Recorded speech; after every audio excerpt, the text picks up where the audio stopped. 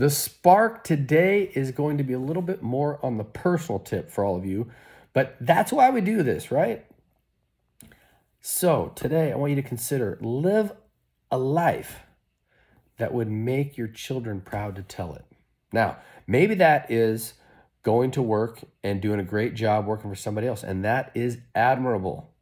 However, if you have the skill set to do something greater, it's time to start modeling that for your children. Go out and continually be the greatest version of yourself. Go out and engage and be present with your children. See, as entrepreneurs, I saw this video just the other day, and it was this guy, and he was climbing up these stairs, and off to the side of the stairs was this trampoline. And the video was talking about this is what it's like to be an entrepreneur. So he gets about a third of the way up the stairs, and he falls off onto the trampoline, and then he bounces up and he lands at the bottom of the stairs, and he climbs back up, and he gets 3/4 of the way, and he falls off onto the trampoline. He bounces up and he gets halfway, and he continually does this dance where he's going up and down the stairs, up and down the stairs, and he gets to the top, and then he falls down, and he goes all the way back to the bottom, makes his way back all the way back to the top, and this whole thing goes on, and he eventually looks like he's going to die on the mat, and then he starts bouncing more, bouncing more, bouncing more, bouncing more, and he gets all the way back up to the top. End of show.